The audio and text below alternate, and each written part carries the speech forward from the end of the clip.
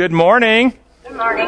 Happy Sabbath. Happy Sabbath. En glückliche Sabbat an unsere Freunde in Deutschland. Happy Sabbath to our friends in Germany. Now let's begin class with prayer this morning. Gracious Heavenly Father, we thank you for this opportunity to come and study. We ask that your Spirit will be here, that our hearts might be humble and gracious and loving, and that as we examine the truths about your kingdom and the time in which we live, that we might be enabled to present a message that will prepare the world for your return. We pray in your holy name. Amen. We are doing lesson number 7 in our study guide, Worship, and the title this week is Worship in Psalms. And first question, what is your favorite psalm? Okay, 23rd Psalm. I've got that one. Okay? Besides the 23rd Psalm. 91, 90? Number 1. Number 1. 71. See, don't they all, aren't there so many that are so good? Okay, we can't go through them all today. But I picked a couple that we might want to go through. We've gone through Psalm 23 before, so we're not going to go through it again. We've gone through it several times, the Psalm of Conversion. Psalms 23. But let's look at Psalms 19. Let's look at Psalms 19. Let me pull out the psalm here and turn your scripture to Psalms 19. The heavens declare the glory of God. The skies proclaim the work of his hand. Day after day they pour forth speech. Night after night they display knowledge. There is no speech or language where their voice is not heard. Their voice goes out into all the earth, their words to the ends of the world. In the heavens he has pitched a tent for the sun, which is like a bridegroom coming forth from his pavilion, like a champion rejoicing to run his course. It rises at one end of the heavens and makes its circuit to the other. Nothing is hidden from its heat. The law of the Lord is perfect, reviving the soul. The statutes of the Lord are trustworthy, making wise the simple. The precepts of the Lord are right, giving joy to the heart. The commands of the Lord are radiant, giving light to the eyes. The fear of the Lord is enduring forever. The ordinances of the Lord are sure altogether, and altogether righteous. They are more precious than gold, than much pure gold. They are sweeter than honey from the comb. By them is your servant warned. Keeping them there is great reward. Who can discern his errors? Forgive my hidden faults. Keep your servant also from willful sins. May they not rule over me. Then will I be blameless, innocent of great transgression. May the word of my mouth and the meditation of my heart be pleasing in your sight, O Lord, my rock and my redeemer. What do you think about this psalm? I mean, it's got a section in it I think we've all very familiar with, right? Any questions come to your mind? Yes. I think of like when a child is really, really happy, they can't contain themselves for joy. There's so much joy in this psalm. I can see why the Israelites did a lot of joyful dancing. I like that. I'm a little more analytic. Yes. Well, I was just going to say that the heavens declare the glory of God. I mean, when you look up at the stars, God's message is written among the stars. Okay, so how do the heavens declare the glory of God? Well, if you go back, you really want to hear it. When you go back and you're exactly right, yes. When you study the original language, not the pagan. When you go to the encyclopedia, you study the pagan. You learn about the pagan meanings of the constellations. But when you study the original meanings, it's talking about the plan of salvation in the heavens. Oh, he's talking about the plan of salvation sometimes in the heavens. I'm even thinking a little more basic than that. In the psalm itself, what does the psalm start out with? The first 6 verses are focusing on what? Creation. The 7th verse, which is to what? Is it really a switch? You see? That's what I'm thinking, that it's a switch. But it's not a switch. This is the point. Is the psalmist trying to help us understand looking into the heavens? Notice how he says the sun runs its circuit, predictable, every day, starting and ending. The heavens are what's the word I'm looking? So organized, so predictable. The laws that govern how things run are constant, never changing, never varying. Then he says, so he points our mind to nature to see how predictable, how constant the laws of nature are. If I were to drop this pen, how many have a doubt as to what will happen if I let go? The laws are predictable, so constant, never changing, that we see the glory of God who is predictable, never changing, always constant, always there, sustaining and creating. And we also see, as we've talked in this class before, what law do we see in nature as we look to the heavens? The law of love, that law of beneficence, that law of giving, the circuit of beneficence, as it says in Desire of Ages. And then he transitions our mind to see in verse 7 that the law of the Lord is perfect, making wise the simple and giving strength. How does the law make us wise and give us strength? What law? What law is it talking about? The law of love, she says. So how does the law of love, what kind of wisdom do you get from the law of love? You look to the character of God. Yes, this is where you see the law of love. And when you see the character of God as revealed in Christ, what kind of wisdom do you get? How God is. How God is. But how does that apply to our lives? How do we live wisely with this knowledge? Yes. How to love your neighbor. How to love your neighbor. Pardon? Live in peace. Live in peace. Do we get an insight as to the very building blocks of life itself? Do we get an insight as God, who is love, when he began to create, he constructed and built life to operate in harmony with his own nature of love? Do we get this insight? Do we understand that as we choose to harmonize with God's design for life, there's health, there's healing, there's well-being, there's restoration. As we choose to step out of that design, there's pain and suffering. Does this give us wisdom to understand the law? Yeah. Does it give us wisdom and informed to how do we make choices? And you notice how it progresses. We see the law in nature. Then we see the glory of God, his character and nature. Then he transitions to the law, which is an expression of God's character of love. Then he transitions down to the next step is down in verse 12. Who can discern his errors? Forgive my hidden faults. Keep your servant also from willful sin. Is the law in any way involved in helping us discern our errors? How does the law help us? Did God distill down the law into a form that would be very helpful to us? Yes, at Sinai, he wrote it on stone. Why did he have to write it on stone, by the way? Where was his original writing place for the law?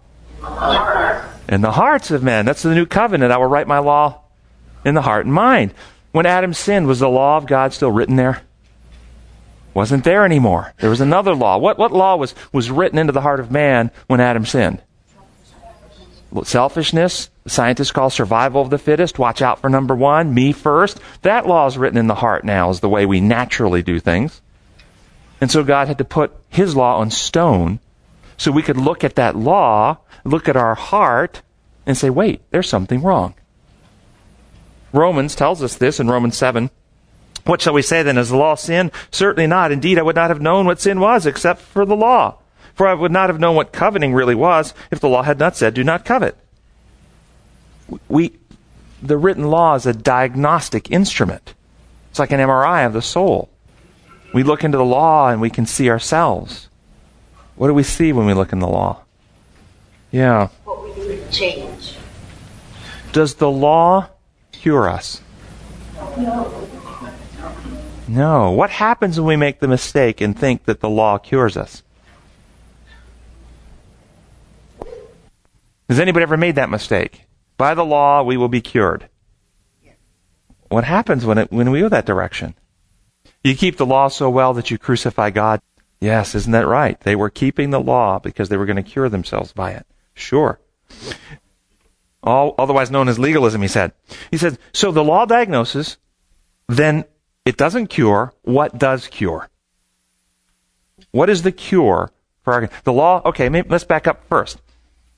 The law was originally written on the heart and mind of man when God created Adam in the garden. They were made perfect, and they had the law and character of love written into their hearts, yes? Okay. When they sinned, the law was no longer there. The law of selfishness was written in. So the written law has come to diagnose. We just read. I wouldn't know what my problem was except for the law. So when we look into the law and it diagnoses us, what are we diagnosed with? What's our problem? Sin, okay, selfishness, okay, this self-centered egocentrism. The law only diagnoses, doesn't cure. What is the remedy? What do we need? We need the love of God. Where do we need the love of God? Back to our psalm. When the psalmist says, keep your servant also from willful sins. What's he saying? What's another way you might phrase that? What's he actually asking for? What is necessary to keep someone from willful sins? Imprisonment? Chain him to the wall? A new heart and right spirit. So the law that was originally in the heart got displaced by the law of selfishness, survival of the fittest. So now we do willful, selfish things, but we want to be kept from willful sin, so we need a new heart, a perfect human heart, a perfect human. Where in the universe can you find one of those? In Jesus Christ. Okay? Jesus Christ is where we find the remedy. He is the source of the perfect human character that we need. Let this mind be in you, which is also in Christ Jesus. Or, Peter says, we become partakers of the divine nature. It is no longer I that live, but Christ lives in me. We get a perfect character, a perfect humanity from Jesus Christ.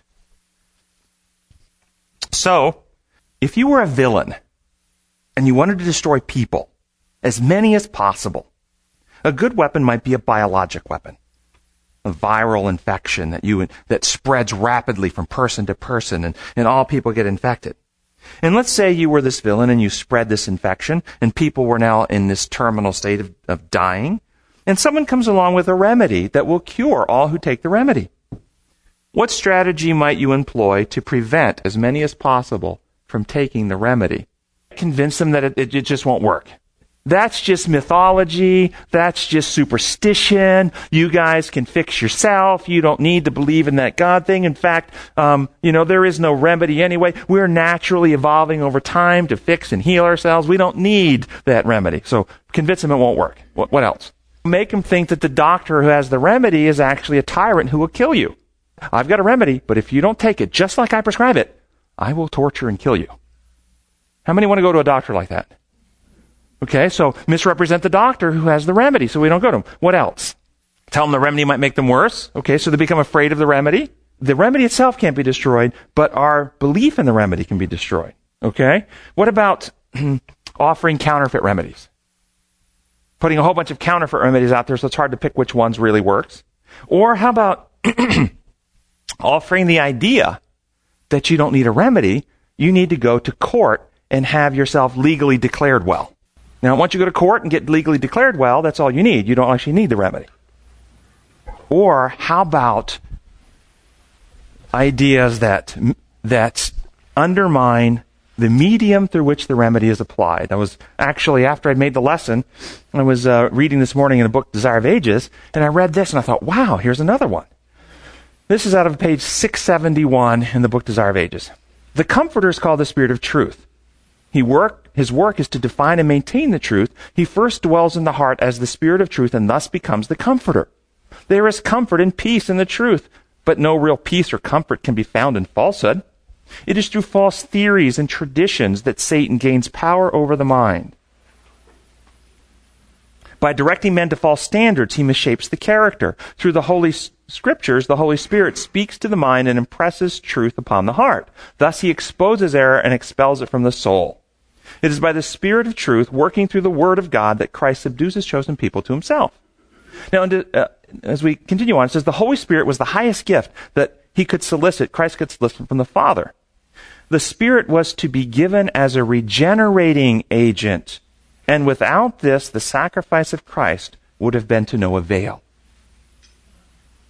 The power of evil had been strengthening for centuries, and the submission of men to the satanic captivity was amazing. Sin could be resisted and overcome only through the mighty agency of the third person of the Godhead, who would come with no modified energy but the fullness of divine power. It is the Spirit that makes effectual what has been wrought out by the world's Redeemer. It is by the Spirit that the heart is made pure. Through the Spirit, the believer becomes a partaker of the divine nature. Christ has given his Spirit as a divine power to overcome all hereditary and cultivated tendencies to evil and to impress his own character upon the church. The very image of God is to be reproduced in humanity. The honor of God, the honor of Christ, is involved in the perfection of the character of his people. Are you aware as I read this, were you thinking, wow, if we were to attack that idea, we could undermine the remedy. The viral infection is destroying humanity. The viral infection of self-centeredness, of distrust in God that's destroying humanity will continue to rage if we, number one, don't recognize that the Spirit was given as a regenerating agent. What we need that legal pardon in the courts of heaven. We don't need that regenerating force. Or, if you've noticed recently in the last few years, there's been an attack against the Holy Spirit. The Holy Spirit doesn't exist. There isn't a Trinity. There's the Father and the Son. Within our church, the Holy Spirit has been attacked by some former evangelists in our church. I don't know how many have gotten the little emails that have gone around? There's a real agenda that the idea of the Trinity, and they will come at you and say, this idea of the Trinity, it's Catholic. It's pagan. There is no Trinity. Well, if there's no Holy Spirit, guess what? There's no effectual means whereby what Christ has achieved for us can be applied to the heart.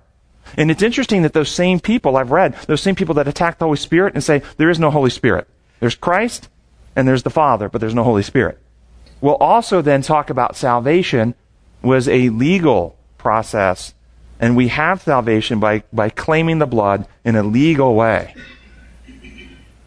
I'm going to suggest to you that the real plan of salvation is regenerating.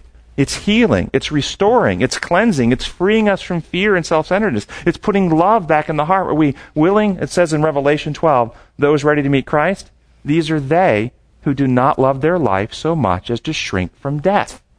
Think through the meaning. Don't love their life to shrink from death. Meaning they're not acting to save self. They're willing to give their lives. Greater love is no man that he give his life for a friend. Something has changed. Do we see that transformation in history? Moses at 40 murders the overseer. At 80, write my name out of the book rather than hurt these people. Saul of Tarsus, stoning and beating people that won't become Jews, later writes, I would gladly give my life that my fellow Jews might live. You see a change in character has come about.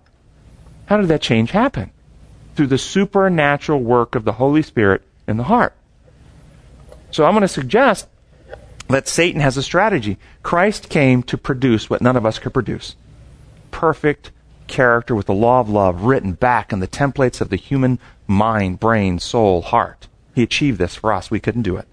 The Holy Spirit now will take all that Christ has achieved, and those who trust him will reproduce it. It's no longer I that live, but Christ lives in me. We get new motives, new hearts, new desires, new longings. We no longer live in fear and insecurity to watch out for self. We trust him, live by faith in his oversight for us. Thus, we're able to give rather than watching out to protect and take. Psalms 19. Let's look at Psalms 22 very, very quickly before we go on to the rest of the lesson. Psalms 22. And we'll just scan through some of the verses. My God, why have you forsaken me?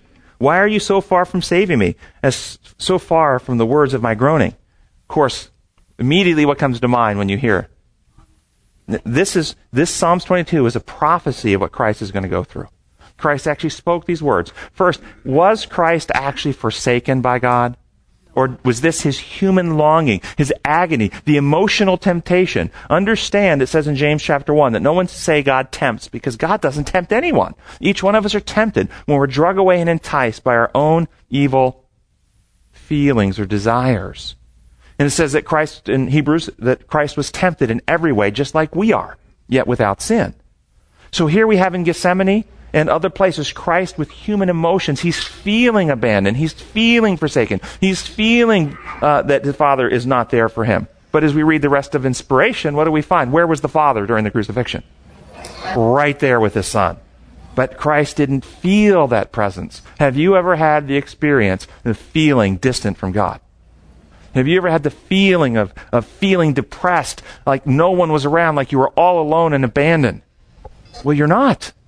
This is a temptation to believe your feelings, rather than what Jesus said in John 8:32, you'll know the truth, and the truth will set you free. And this is what Christ clung to at the cross. He knew his Father's character. He knew his Father's heart. And so we see the prophecy here that Christ would have this anguish of feeling abandoned by his Father.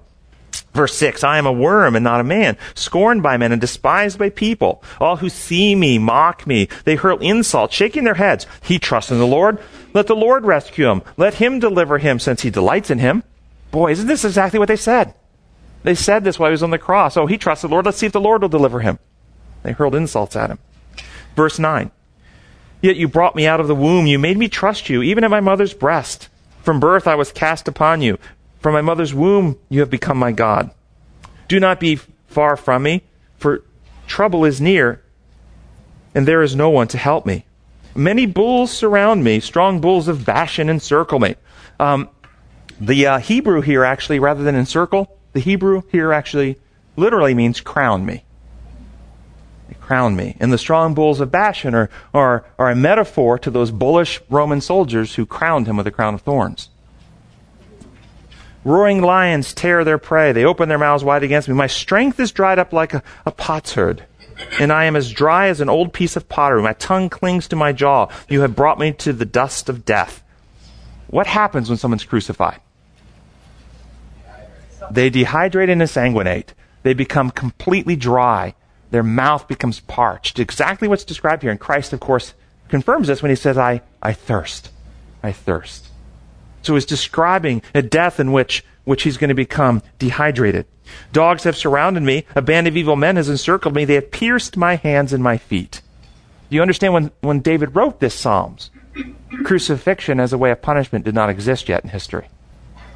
So he's prophesying a future form of punishment that didn't even yet exist. They divide my garments among them and cast lots for my clothing, again prophesying what would happen. I will declare your name to my brothers in the congregation. I will praise you, for he has not despised or disdained the suffering of the afflicted one. Notice what Christ is going to do, this prophecy. Christ is going to come and suffer, but in this suffering, he's going to do something. He's going to declare what? The name of the Father. What's another way of saying the name of the Father? The character of God. Remember what Jesus said to his disciples, that it's time for me to be glorified, and I will glorify the Father. Remember, when I am lifted up, will draw all unto me. At his crucifixion was the ultimate revelation of the true character of God, that the one with all power at his disposal wouldn't use his power to stop those, his own creatures, from abusing him. Wow. This is the exact opposite of what Satan alleged. Satan alleged he's got power, and if you don't do things his way, he'll hurt you. At the cross, we find just the opposite. Yes, he has all power, but even if you spit on him, abuse him, and kill him, he won't stop you. Wow. All the ends of the earth remember and turn to the Lord, and all the families and nations will bow down before him, for dominion belongs to the Lord, and he rules over the nations. All the rich of the earth will feast and worship. All who go down to the dust will kneel before him. You see, there's a prophecy. We see so much has already been fulfilled, but this is yet unfulfilled. There's coming a time when those who've gone down to the dust will rise again and worship him. There's a promised resurrection here. There's a promise that Christ will be victorious, that he will rule over again, and all things will be restored. And I think this is such a wonderful psalm because you have already so much fulfilled in the life of Christ that we can have confidence that the last portion is going to be yet fulfilled as well. Does it give you hope? Yeah. Questions, comments? Yes. I came across something this week. I've just started investigating a little bit, but the authors shared the insight that in the wilderness, when the people would have their tents outside the sanctuary, that was by tribes. And if you take the numbers of the folks, like Judah was the large group and the groups with them, and they were, I think, to the east. But you take the way they all camped out, if you looked at it from a balloon or coming from the height, it actually was the shape of a cross. So yes, that's true. Investigate. So it's neat to see the sanctuary is the heart of the cross. Because a lot of our Protestant friends and others, the sanctuary is divorced from the cross. So it's neat to see the two so closely put together. And maybe we'll even get to that in the lesson, because there is a section in the lesson that deals with the sanctuary today. I hope we have time to get there, because there's so much that is rich in meaning in that symbolism. Thank you. So we have a future where Christ reigns in righteousness. What can we do to help bring that about? Yes.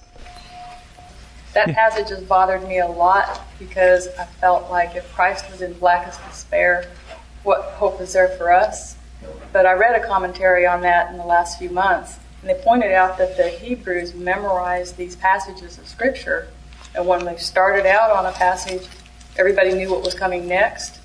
And this is actually a declaration of faith. So when he started out on this cry regarding the human condition, anybody who heard it would have understood that the rest of the passage went with it, which was a declaration of faith. I like that very much. So basically, if you knew the whole rest of the psalm, then you knew the whole story that he was telling you. By quoting the beginning, he's telling you that all this is going to happen, and then eventually the end is going to happen where he rules again. Yeah, I like it very much. Yeah, very nice. What is God waiting for? Why hasn't Christ yet returned? What do you understand to be the obstacles that are obstructing the return of Christ? The reproduction of the character of God in our lives. Okay, she says the reproduction of the character of God in human people. Yes? And John 17 talks about a healthy unity that grows out of the Trinity that should be happening among believers. Okay, the believers coming into a unity that we're still fragmented and fractured. We don't have the unity of John 17, that they will be one as I am one, you and me and you, and all of us together in unity. Or as Colossians, all things under one head, even Jesus Christ. Yes, coming back into unity at one-ment, the Day of Atonement. Oh, see how the rich meaning is all there. Very nice. So what keeps us fractured? What keeps us from coming to unity? What keeps us from experiencing the reproduction of Christ's character within? What is the obstacle? Fear. Christ said, fear. Okay. What keeps us in fear? Selfishness. Misunderstanding. Christ said, when the gospel of the kingdom shall be preached to all nations as a witness, then the end will come. Okay. What's the kingdom? The gospel of what kingdom? Kingdom of what? The kingdom of love. Has the gospel, the good news of the God of love, been preached to the whole world? Or has another, remember Paul says, even if an angel of light comes with another gospel, let him be eternally condemned? Has another so-called gospel gone to the world? This is why we have a mission to do. This is what I think. Ellen White says the final message of mercy, the light in the world for Christ's coming, is the truth about his character of love. The truth about the king of the kingdom of love. 2 Corinthians tells us that we fight against everything that sets itself up against the knowledge of God. This week, as I was preparing the lesson, I received an email from a listener, one of our online listeners, who was confused as to why in the few lessons past I had taken such umbrage with the study guide. Because this person knows the principal contributor to our quarterly, and knows the principal contributor very much appreciates what we teach and has much in common with our perspectives. And this person also happened to have a copy of the original manuscripts submitted for our lesson. And then they went back and began to compare what came out in publication with what the authors submitted. And they found some serious changes. And I'll just give you an example of the changes. They're in the notes for this week. Remember a few weeks ago, Lesson 5, Monday's lesson, last paragraph, this is what we read in the lesson. The Hebrew wording of both Leviticus 9:24 and 10:2 was the same, and fire came out from the Lord and consumed. Consumed what? In the first case, the offering, in the other, the sinner. What a powerful representation of the plan of salvation. At the cross, the fire from God, the wrath of God, consumed the offering, and that was Jesus. Thus, all who put their faith in him never have to face that fire, that wrath, because a substitute did it for him. That's what we read in our quarterly. Here's what was actually in the original manuscript on Lesson 5, Monday, last paragraph. According to verse 21 and 22, the entire congregation was in danger of being destroyed because of rebellion of these men. Presumption breeds disobedience. Disobedience, not checked, develops into full-blown rebellion. Rebellion self-destructs. Moses pled with both the congregation and the rebels. This was their opportunity for, now quoting, this is a quote coming out of Patriarchs and Prophets, quote, Jesus, the angel who went before the Hebrews, sought to save them from destruction. Forgiveness was lingering for them. But they stubbornly persisted in their rebellion. God, in his infinite wisdom and mercy, dared not allow them to live and continue their vicious work, which would have resulted in anarchy and even greater loss of life. Is that the same message? No. Because I had all 13 lessons sent to me. I had digital analysis of what was in actually the entire quarterly and the entire original manuscripts. And over 60% has been replaced. Over 60% of the original manuscript has been replaced. Think that through. I know personally 2 other principal contributors that told me the same thing happened to them without their consent.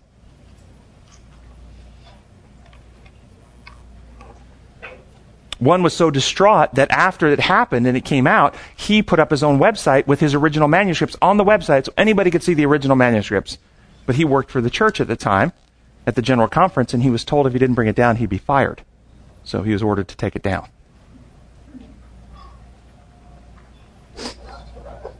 Why is this happening? And does this have any relationship with our experience here in Collegedale? You see, historic Adventism. I want you to understand historic Adventism. Historic Adventism valued freedom. Freedom to think. Promoted the principles of Romans 14, let every person be fully persuaded in their own mind. Thus you find in historic Adventism, Ellen White was a Trinitarian. Believed in the divinity of the Father, the Son, and the Holy Spirit. James White, her husband, and Uriah Smith, editor of the View, were Arians. They did not believe Christ was divine. They believed Christ was created. Now, this is a pretty significant doctrinal difference, isn't it? The divinity of Christ. Yet neither of those 2 men were barred from leadership or precluded from being speakers, teachers, editor of the Review, because they differed on a doctrinal point. Our church was founded on the principles of openness, freedom to think. Let every person be fully persuaded in their own mind.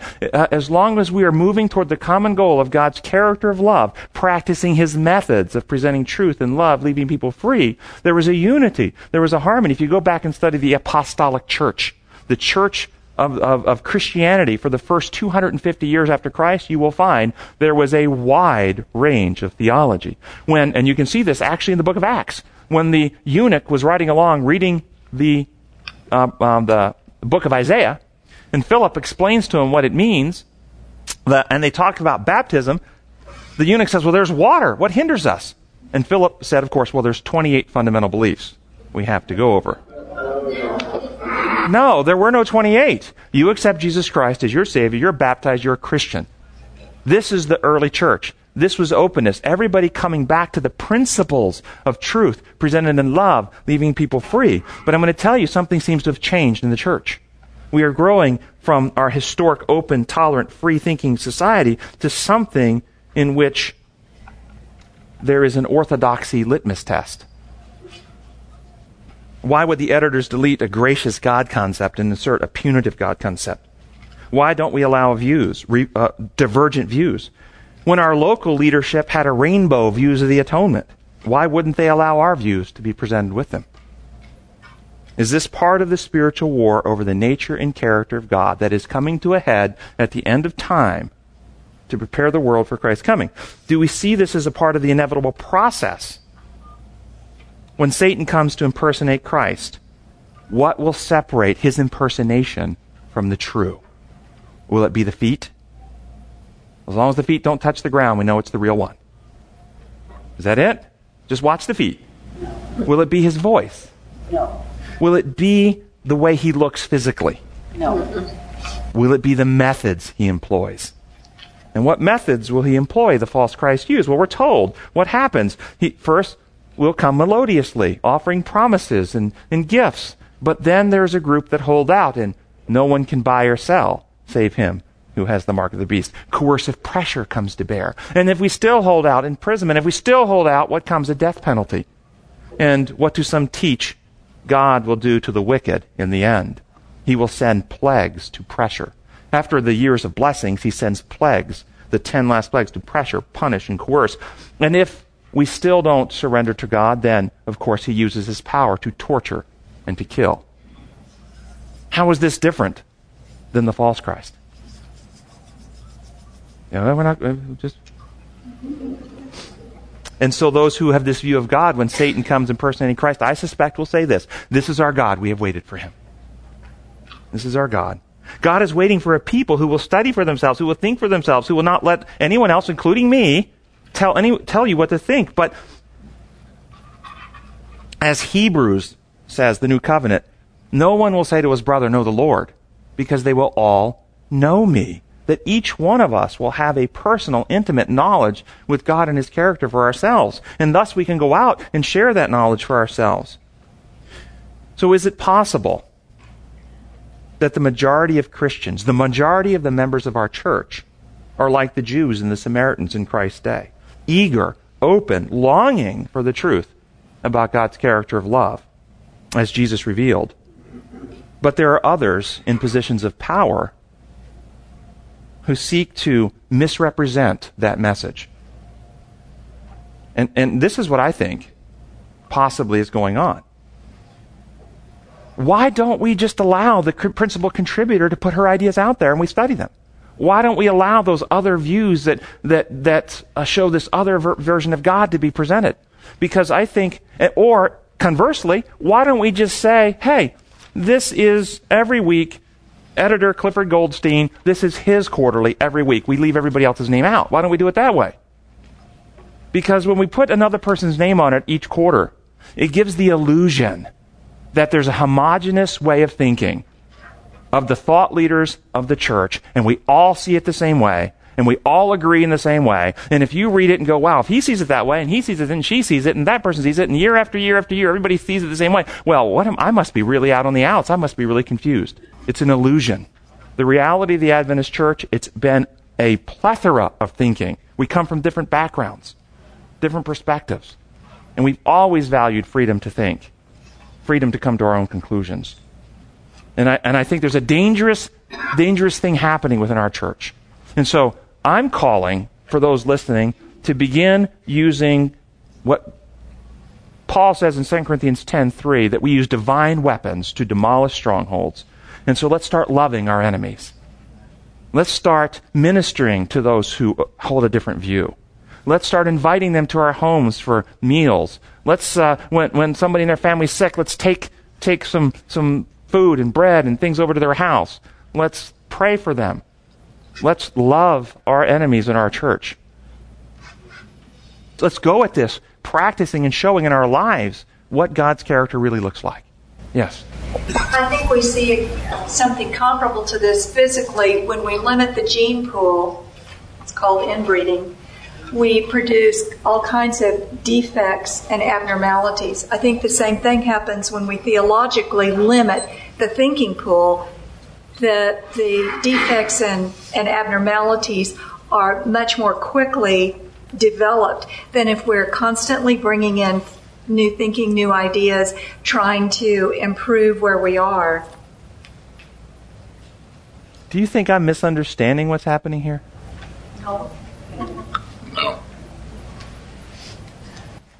I mean, this is, from a heavenly perspective, the war has always been about the hearts and minds, always been about the thinking. What I read about in Desire of Ages a moment ago, that the Spirit is the comforter because he brings truth to bear, and Satan misshapes the character by the false ideas he gets us to believe. This is a mental warfare over the way we believe and think about God. That's the core of it. I was just wanted to ask a question, maybe Sure. Make a comment. Do you feel then maybe the structural change in our church in 1903 has basically brought us to where we are today? Specifically, you mean With what you're talking about specifically? Yeah, you mean the crisis with the Kellogg stuff? Probably more than just Kellogg. Yeah. Because that's when the church manual came out. That's when the fundamental beliefs came out. That's when certain things came out. Historically, if you read Historic Adventism, Ellen White says that a particular form of gospel is the right arm to the gospel message and is the most powerful representation of the gospel. Do you remember what she said it is? The medical ministry. Now, why is the medical ministry the most powerful representation of the gospel? Why? Serving others, number one, it's love in action. There's more than that, though. But it's a representation of healing. It's a representation of healing. And think about the principles of health. The laws of health are not arbitrary. They're not rules written down and imposed upon. Life is constructed to operate on certain laws. When you violate those laws, negative health consequences come. All physicians work to heal in harmony with the laws of health. We can't get people well when we're breaking the laws of health, can we? No. Okay? Same thing spiritually. This is the lesson that the health ministry could teach us, that we can only get people spiritually well in harmony with God's spiritual laws. And it's not an arbitrary rule put down that if you don't do it, then the imposer of the rule, the doctor, is going to punish you for not taking the medicine.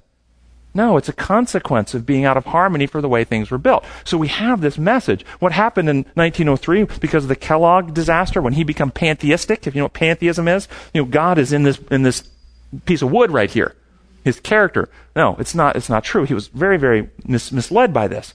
But because of that, the church leader, and there was also some political things and some personal things that Kellogg had some issues where he looked down his nose at the pastorate and the theologians of his day. He was highly educated as well. Most of the physicians were. Most of the pastorate in the early church were very uneducated, and so he was very critical of them and thought they weren't very bright and couldn't understand these things. And so there was a power struggle going on in the church at that time. There were more people working at the sanitarium in Battle Creek than were employed by the General Conference. Okay, so he had more employees working for him than the whole church had working for them at that time. So there was a big power struggle going on, and who was going to control the church.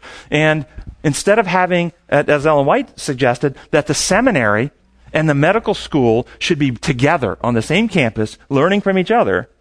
Because of the split, the seminary and the medical school, one's in Loma Linda and one's in Michigan. Okay? And they diverged and they haven't ever gotten back together. And you see coming out of the medical school a view of God that we teach here. And coming out of the seminary, you see penal substitution. A different view of God. And we've never reconciled those two. Well, the reason why I brought this up is because she says blatantly that we're modern Israel walking in the footsteps of ancient Israel. And in that day, we seen the then known leaders of the church trying to control everything. And that's why they were persecuting the Christians. And so if this is true, then now and forward, we're going to see more and more persecution from, the hierarchy. And so this hierarchy, evidently is got a disease. And remember, in that hierarchy of Christ's day, was Nicodemus and Joseph of Arimathea. Okay? And so, I think you're right. I think that there are parallels there, but I don't want to paint a brush that would label anybody in church leadership as not being, on the Lord's. I think there are many in church leadership that are doing God's work and serving His cause. So, I'm not, and as I said in here a couple weeks ago, I am not attacking the church. I am attacking an infection of idea that has infected the church. There's a false, distorted thinking about God, His character, His methods, His principles, the purpose of what Christ achieved, our mission as a people has all been kind of diverted. And that's what I'm attacking, not people. Yes? I grew up in the church, and it wasn't until 1971 or 72 that I first heard the term laity and hierarchy. And this is a non-biblical concept that comes from the Catholic Church. And we actually follow the Protestant model, which places power with the congregation, and we continue to have power to outvote, but we don't always exercise that power. Yes. No, the design and the structure is exactly right. But what's happening in function? Because people have abdicated their responsibility to check up and to change when change needs to be made. Yes. But people are just leaving, period. I mean, out of my family, 5 siblings, 4 have left the church with their families, and they feel better when they get out because they don't understand, but it's a mistaken, fundamental understanding of God. Interestingly, I hear what you're saying. In our class, I can't really list the numbers of people who have either emailed me, sent me a letter, or came to me personally and told me that they were raised in the church, they left the church, and after hearing this perspective, they're back again. That this brought them back. Have you heard this? Okay, I see a lot of people saying absolutely. Good. A pastor that in our local community that has an objection to our class told me to my face that the reason he objects is that he believes that what we teach leads people out of the church. And I said to him, I appreciate that. Thank you for your honesty. That's a nice hypothesis. Are you willing to test the hypothesis against the evidence? And there were two people that happened to be with me that both had the experience of being raised Adventists, both had left the church, both had heard this, come to this class, and both are back in the church now. And they both gave their personal testimony. And I said, now, I can line up more from our class if you'd like to meet with them and interview on your own to see if, in fact, your hypothesis is borne out by evidence. And can you show me any evidence of anybody that you can show that has come to my class and now, after hearing this message, leave the church? I said, are you willing to look at the evidence? He said, no, he wasn't willing to look. What do you do? Yeah, one thing that seems exciting here is that kind of what's going to happen, and if we find creative ways and even invite more dialogue during Sabbatical lessons, after the fact, that if they have concerns or questions, invite the whole church, some other, what's another website or something to simply flesh out what's true. If they say something's not true, I love this. I love this idea. And in fact, over the last year and a half, many times I have offered a willingness to have an open dialogue and discussion at Sabbath afternoons with any of the leaders, and every time, no, they won't do it. They won't do it. Via a website, whatever, just invite other churches and say, hey, what do we need to, not to try to be critical, because it's got to be a scary thing to write the lesson, because we're going to say things through all eternity, but it's something that needs to be rounded out. If I was a contributor, I'd love to have someone say, hey, well, thanks for balancing me out, clarifying something I didn't say well, because I don't want to mislead the church to the left, to one ditch, or the other ditch. Yeah, no, I think proper editorial processes are appropriate. As an author, I very much appreciate my editors who will send things back to me, give me opportunity to read their changes, and then appreciate, endorse, or clarify. That's not what I meant, but that's not what happened here. Okay? That should be addressed. Yeah. Pardon? Arbitrary. Yes, it was just changed without, the two that I know personally told me those changes were made without the author's consent, yet going out under their name. Okay? So, let's go on to Monday's lesson, and because we're still talking about these two God concepts that are warring it out. Last paragraph, Monday's lesson. The same God who spoke the world. That's Sunday's lesson. It says, last paragraph, Monday's lesson. Here too we see the theme of judgment echoed through the first angel's message, saying with a loud voice, "Fear God and give glory to Him. The hour of His judgment has come." One of the things about God, about what makes Him so worthy of our worship, is that we can indeed trust that in the end, not only will judgment come, but it will be just and righteous, nothing like the fallible, imperfect justice meted out even by the best human courts. From the death of Abel, whose blood cried out from the ground, up through today, on to the last day of the fallen human history, the crimes and the unfairness and the inequities of the world do indeed cry out for justice. And some of you follow our Facebook page, this week that there's been a gentleman who's been arguing for an eternal burning hell. And we've had some, I think, friendly dialogue back and forth based on that. And so, based on this idea of justice, there is this view that God will use His power to miraculously keep people alive for the purpose of inflicting painful physical suffering for days before He kills them. Now let's put this in context. Adolf Hitler burned 6 million Jews, but had the decency to gas them first. And we call him a monster. Yet we argue for a God who will sustain a miracle to keep people consciously awake while He tortures them for days, and we call Him righteous. This is the most ugly, twisted, distorted lie coming out of hell itself, and it's taught in our church. And those people, one of the great offenses I read last week of those people who stand against our class here in our community is that we don't believe God will use His power to torture people in the end.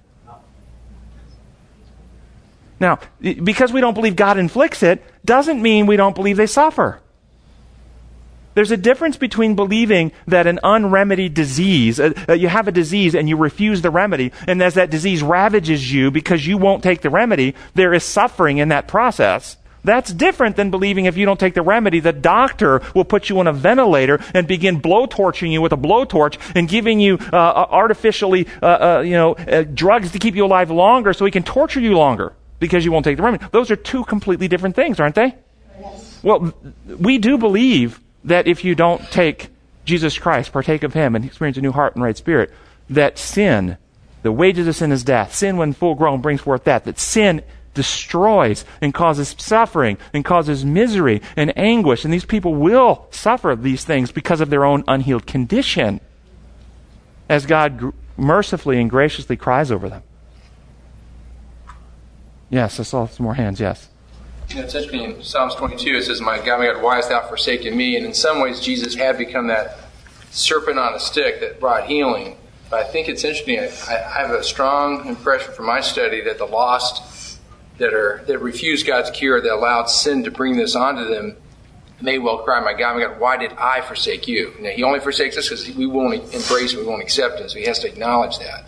No. For them to haunt themselves saying, why did I forsake the one who was willing to heal me, to cure me, to pay my debts? No question about it. It's because we turn our back on him. I want to, where can these other ideas get energy from our church? Well, one of the things, if you remember that meeting that we had with Gordon Beetz and Greg King when they brought that document and spoke with us after class some months back, one of the things that they suggested about the problems with our class, and particularly the way I teach, is that I don't take the entirety of the inspired record. That I only take a little bit here and a little bit there and just take the verses that I like and kind of string them together. This was a suggestion, which I reject, by the way, because I think our goal, and I've always said, we want to take it all. We don't want to leave anything out. Doesn't everybody? I mean, don't a lot of people? Well, so right now, I want to take some passages about this issue of what God does in the end, and show how when they're taken together, we get our view. When you leave out sections, you get their view. Okay? And this is out of Great Controversy, page 539. It starts out sounding very much like what the other side says. Listen to this. God has given in His Word decisive evidence that He will punish the transgressors of His law. Those who flatter themselves, this is Great Controversy 539, those who flatter themselves that He is too merciful to execute justice upon the sinner have only to look at the cross of Calvary. The death of the spotless Son of God testifies the wages of sin is death. That every violation of God's law must receive its just retribution. Christ, the sinless, became sin for man. He bore the guilt of the transgression and the hiding of his Father's face until his heart was broken and his life was crushed out. Notice how she uses words like just retribution or will punish, but then she's describing what happened. Okay? See, we miss the description. What happened? The wages of sin is death. The hiding of his Father's face until his heart was broken and his life was crushed out. All this sacrifice was made that sinners might be redeemed. In no other way could man be freed from the penalty of sin. And every soul that refuses to become a partaker of the atonement provided at such cost must bear in his own person the guilt and punishment of transgression. God has given to men a declaration of His character and His method of dealing with sin. Quote from Exodus 34. This is a quote from the Bible. The Lord God, merciful and gracious, long-suffering and abundant in goodness and truth, keeping mercy for thousands, forgiving iniquity and transgression and sin, and that by no means will clear the guilty. All the wicked He will destroy. The transgressors shall be destroyed together, and the end of the wicked shall be cut off. Psalms 145 and 37. The power and authority of the divine government will be employed to put down rebellion. The question you should be asking is, how will it be employed? Yet all the manifestations of retributive justice will be perfectly consistent with the character of God as merciful, long-suffering, benevolent being. So retributive justice will look like mercy, patience, and benevolence. See, you notice how that's not really, and she goes on to describe further, because it's all in the same flow. If you keep reading, God does not force the will or judgment of any. Well, think that through. If God is saying, "Love me," all I want is your love. Open your heart and trust. I will heal you. But if you don't, I will use my power to kill you. Are you still free? No. So right here in the very next verse, God does not force the will or judgment of any. He's not threatening.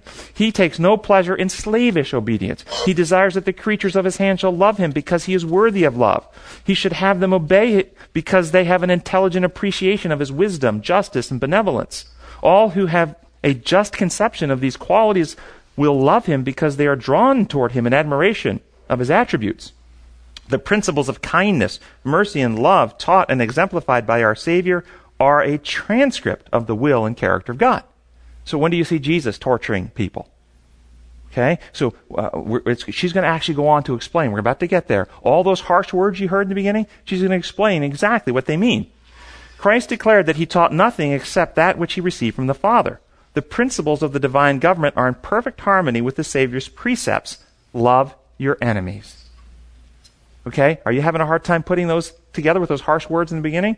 God executes justice upon the wicked for the good of the universe and even for the good of those whom his judgments are visited. For their good, how is that possible? Keep reading. He would make them happy if he could do it. So in accordance with the laws of his government and the justice of his character, he surrounds them with tokens of his love. He grants them a knowledge of his law and follows them with the offerings of his mercy. This is the doctors offering them remedy, offering them cure, offering them free treatment. But they despise his love, make void his law, and reject his mercy. While constantly giving his gifts, they dishonor the giver. While constantly receiving his gifts, they dishonor the giver. They hate God because they know that he abhors their sin. Notice he doesn't abhor them. What does a doctor abhor? Disease. Okay? Doctors hate sickness. They love patients. Hate sickness. Okay? God abhors the sickness in our heart. Loves us. Loves us. The Lord bears long with their perversity, but the decisive hour will come at last when their destiny is to be decided. Will he then chain these rebels to his side? Will he force them to do his will? Those who have chosen Satan as their leader and have been controlled by his power are not prepared to enter the presence of God. Pride, deception, licentiousness, cruelty have become fixed in their characters. Can they enter heaven and dwell forever with those who they despised and hated on earth? Truth will never be agreeable to a liar. Meekness will not satisfy self-esteem and pride. Purity is not acceptable to the corrupt. Disinterested love does not appear attractive to the selfish. What source of enjoyment could heaven offer those who are wholly absorbed in earthly and selfish interests? Could those who have, and we're coming to our last paragraph, could those whose lives have been spent in rebellion against God be suddenly transported to heaven and witness the high, the holy state of perfection that ever exists there? Every soul filled with love, every countenance beaming with joy, enrapturing music and melodious strains rising in honor of God and the Lamb, and ceaseless streams of light flowing from the redeemed from the face of him who sits upon the throne. Could those whose hearts are filled with hatred of God, hatred of truth and holiness, mingle with the heavenly throng and join in their songs of praise? Could they endure the glory of God and the Lamb? No, no. Years of probation were granted them that they might form characters for heaven, but they have never trained the mind to love purity. They have never learned the language of heaven, and now it is too late. A life of rebellion against God has unfitted them for heaven. Its purity, holiness, and peace would be torture to them. The glory of God would be a consuming fire. They would long to flee from that holy place. They would welcome destruction that they might be hidden from the face of him who died to redeem them. The destiny of the wicked is fixed by their own choice. Their exclusion from heaven is voluntary with themselves and just and merciful on the part of God. Like the waters of the flood, the fires of the great day declare God's verdict that the wicked are incurable. Do you see how it all goes together now, and that they will suffer because they're incurable, because their characters are fixed in rebellion, because to be in God's presence causes them torture, because when the truth sears through the lies and they see who they really are as an evil, selfish person who's exploited and abused people around them, when the conviction of guilt comes to their own heart, it causes agony. They hate themselves for who they are. They don't want to live anymore. This is what's happening. What else can God do for them except let them go? And the wages of sin is death. Yes. It's a completely different picture. I have no problem when we put it all together with those words, but we have to understand the meaning. It's always in harmony with his character of love. Last comment. So out of his mercy and goodness, he's going to put them out of their misery? You could read it that way. That's not how I read it. But some people will read it that way. No, how I read it is, he gives them the freedom of their own choice. They are incurable. Their condition of sinfulness not being healed, which is, what is sin? Deviating from the law of love. And the law of love is what the universe is built to run on. Life is built on this. Deviations from it result in death. Or another way to say it, where does all life have its origin? And if sin separates us from God and God fully lets that separation go and he lets us go, what happens? We die. You can say it that way too. The sin severs from God. The sin causes pain. The sin destroys. The sin kills. God doesn't have to do it. Last comment, yes. An example that put this into context for my wife and myself was we were talking about the law of gravity last week. And if I go up onto a building and I step off, now I believe God brought the law of gravity into effect. Okay? Now who killed me? Was it my choice in stepping off that building?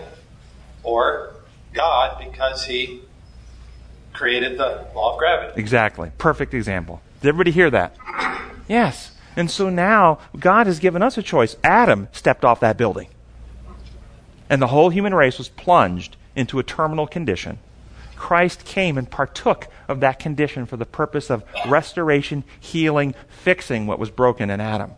All who trust in Christ, open their hearts, the Holy Spirit comes, as we read, and takes what Christ has achieved and reproduces it in us, rebuilding us, transforming us, recreating us in righteousness, giving us new hearts and right spirits, writing the law on the tablets of the heart, that we come to love God and love others more than self, becoming partakers of the divine nature, ready and fit to walk into heaven when Christ comes again. This is a message that God is waiting for us to take to the world so He can come again. Our gracious Heavenly Father, we pray that your Spirit will take all that Christ has achieved. We want to partake of the remedy of Jesus Christ. Write your law in our hearts and minds. Remove the fear and the selfishness, the distorted ideas that keep us from trusting you. Transform us, bring our hearts into unity with you, and give us a vision of how we can work with you as your representatives, as your agents, to take this final message of mercy to the world. We pray for our church, Lord. It's so infected with a process of control that wants to stifle thinking, and we pray that you will rise up a people that will love our brothers and sisters as you have loved us, and that the message will go forward, and we will fulfill your purpose to lighten this world, and we can see you soon. We pray in your holy name. Amen.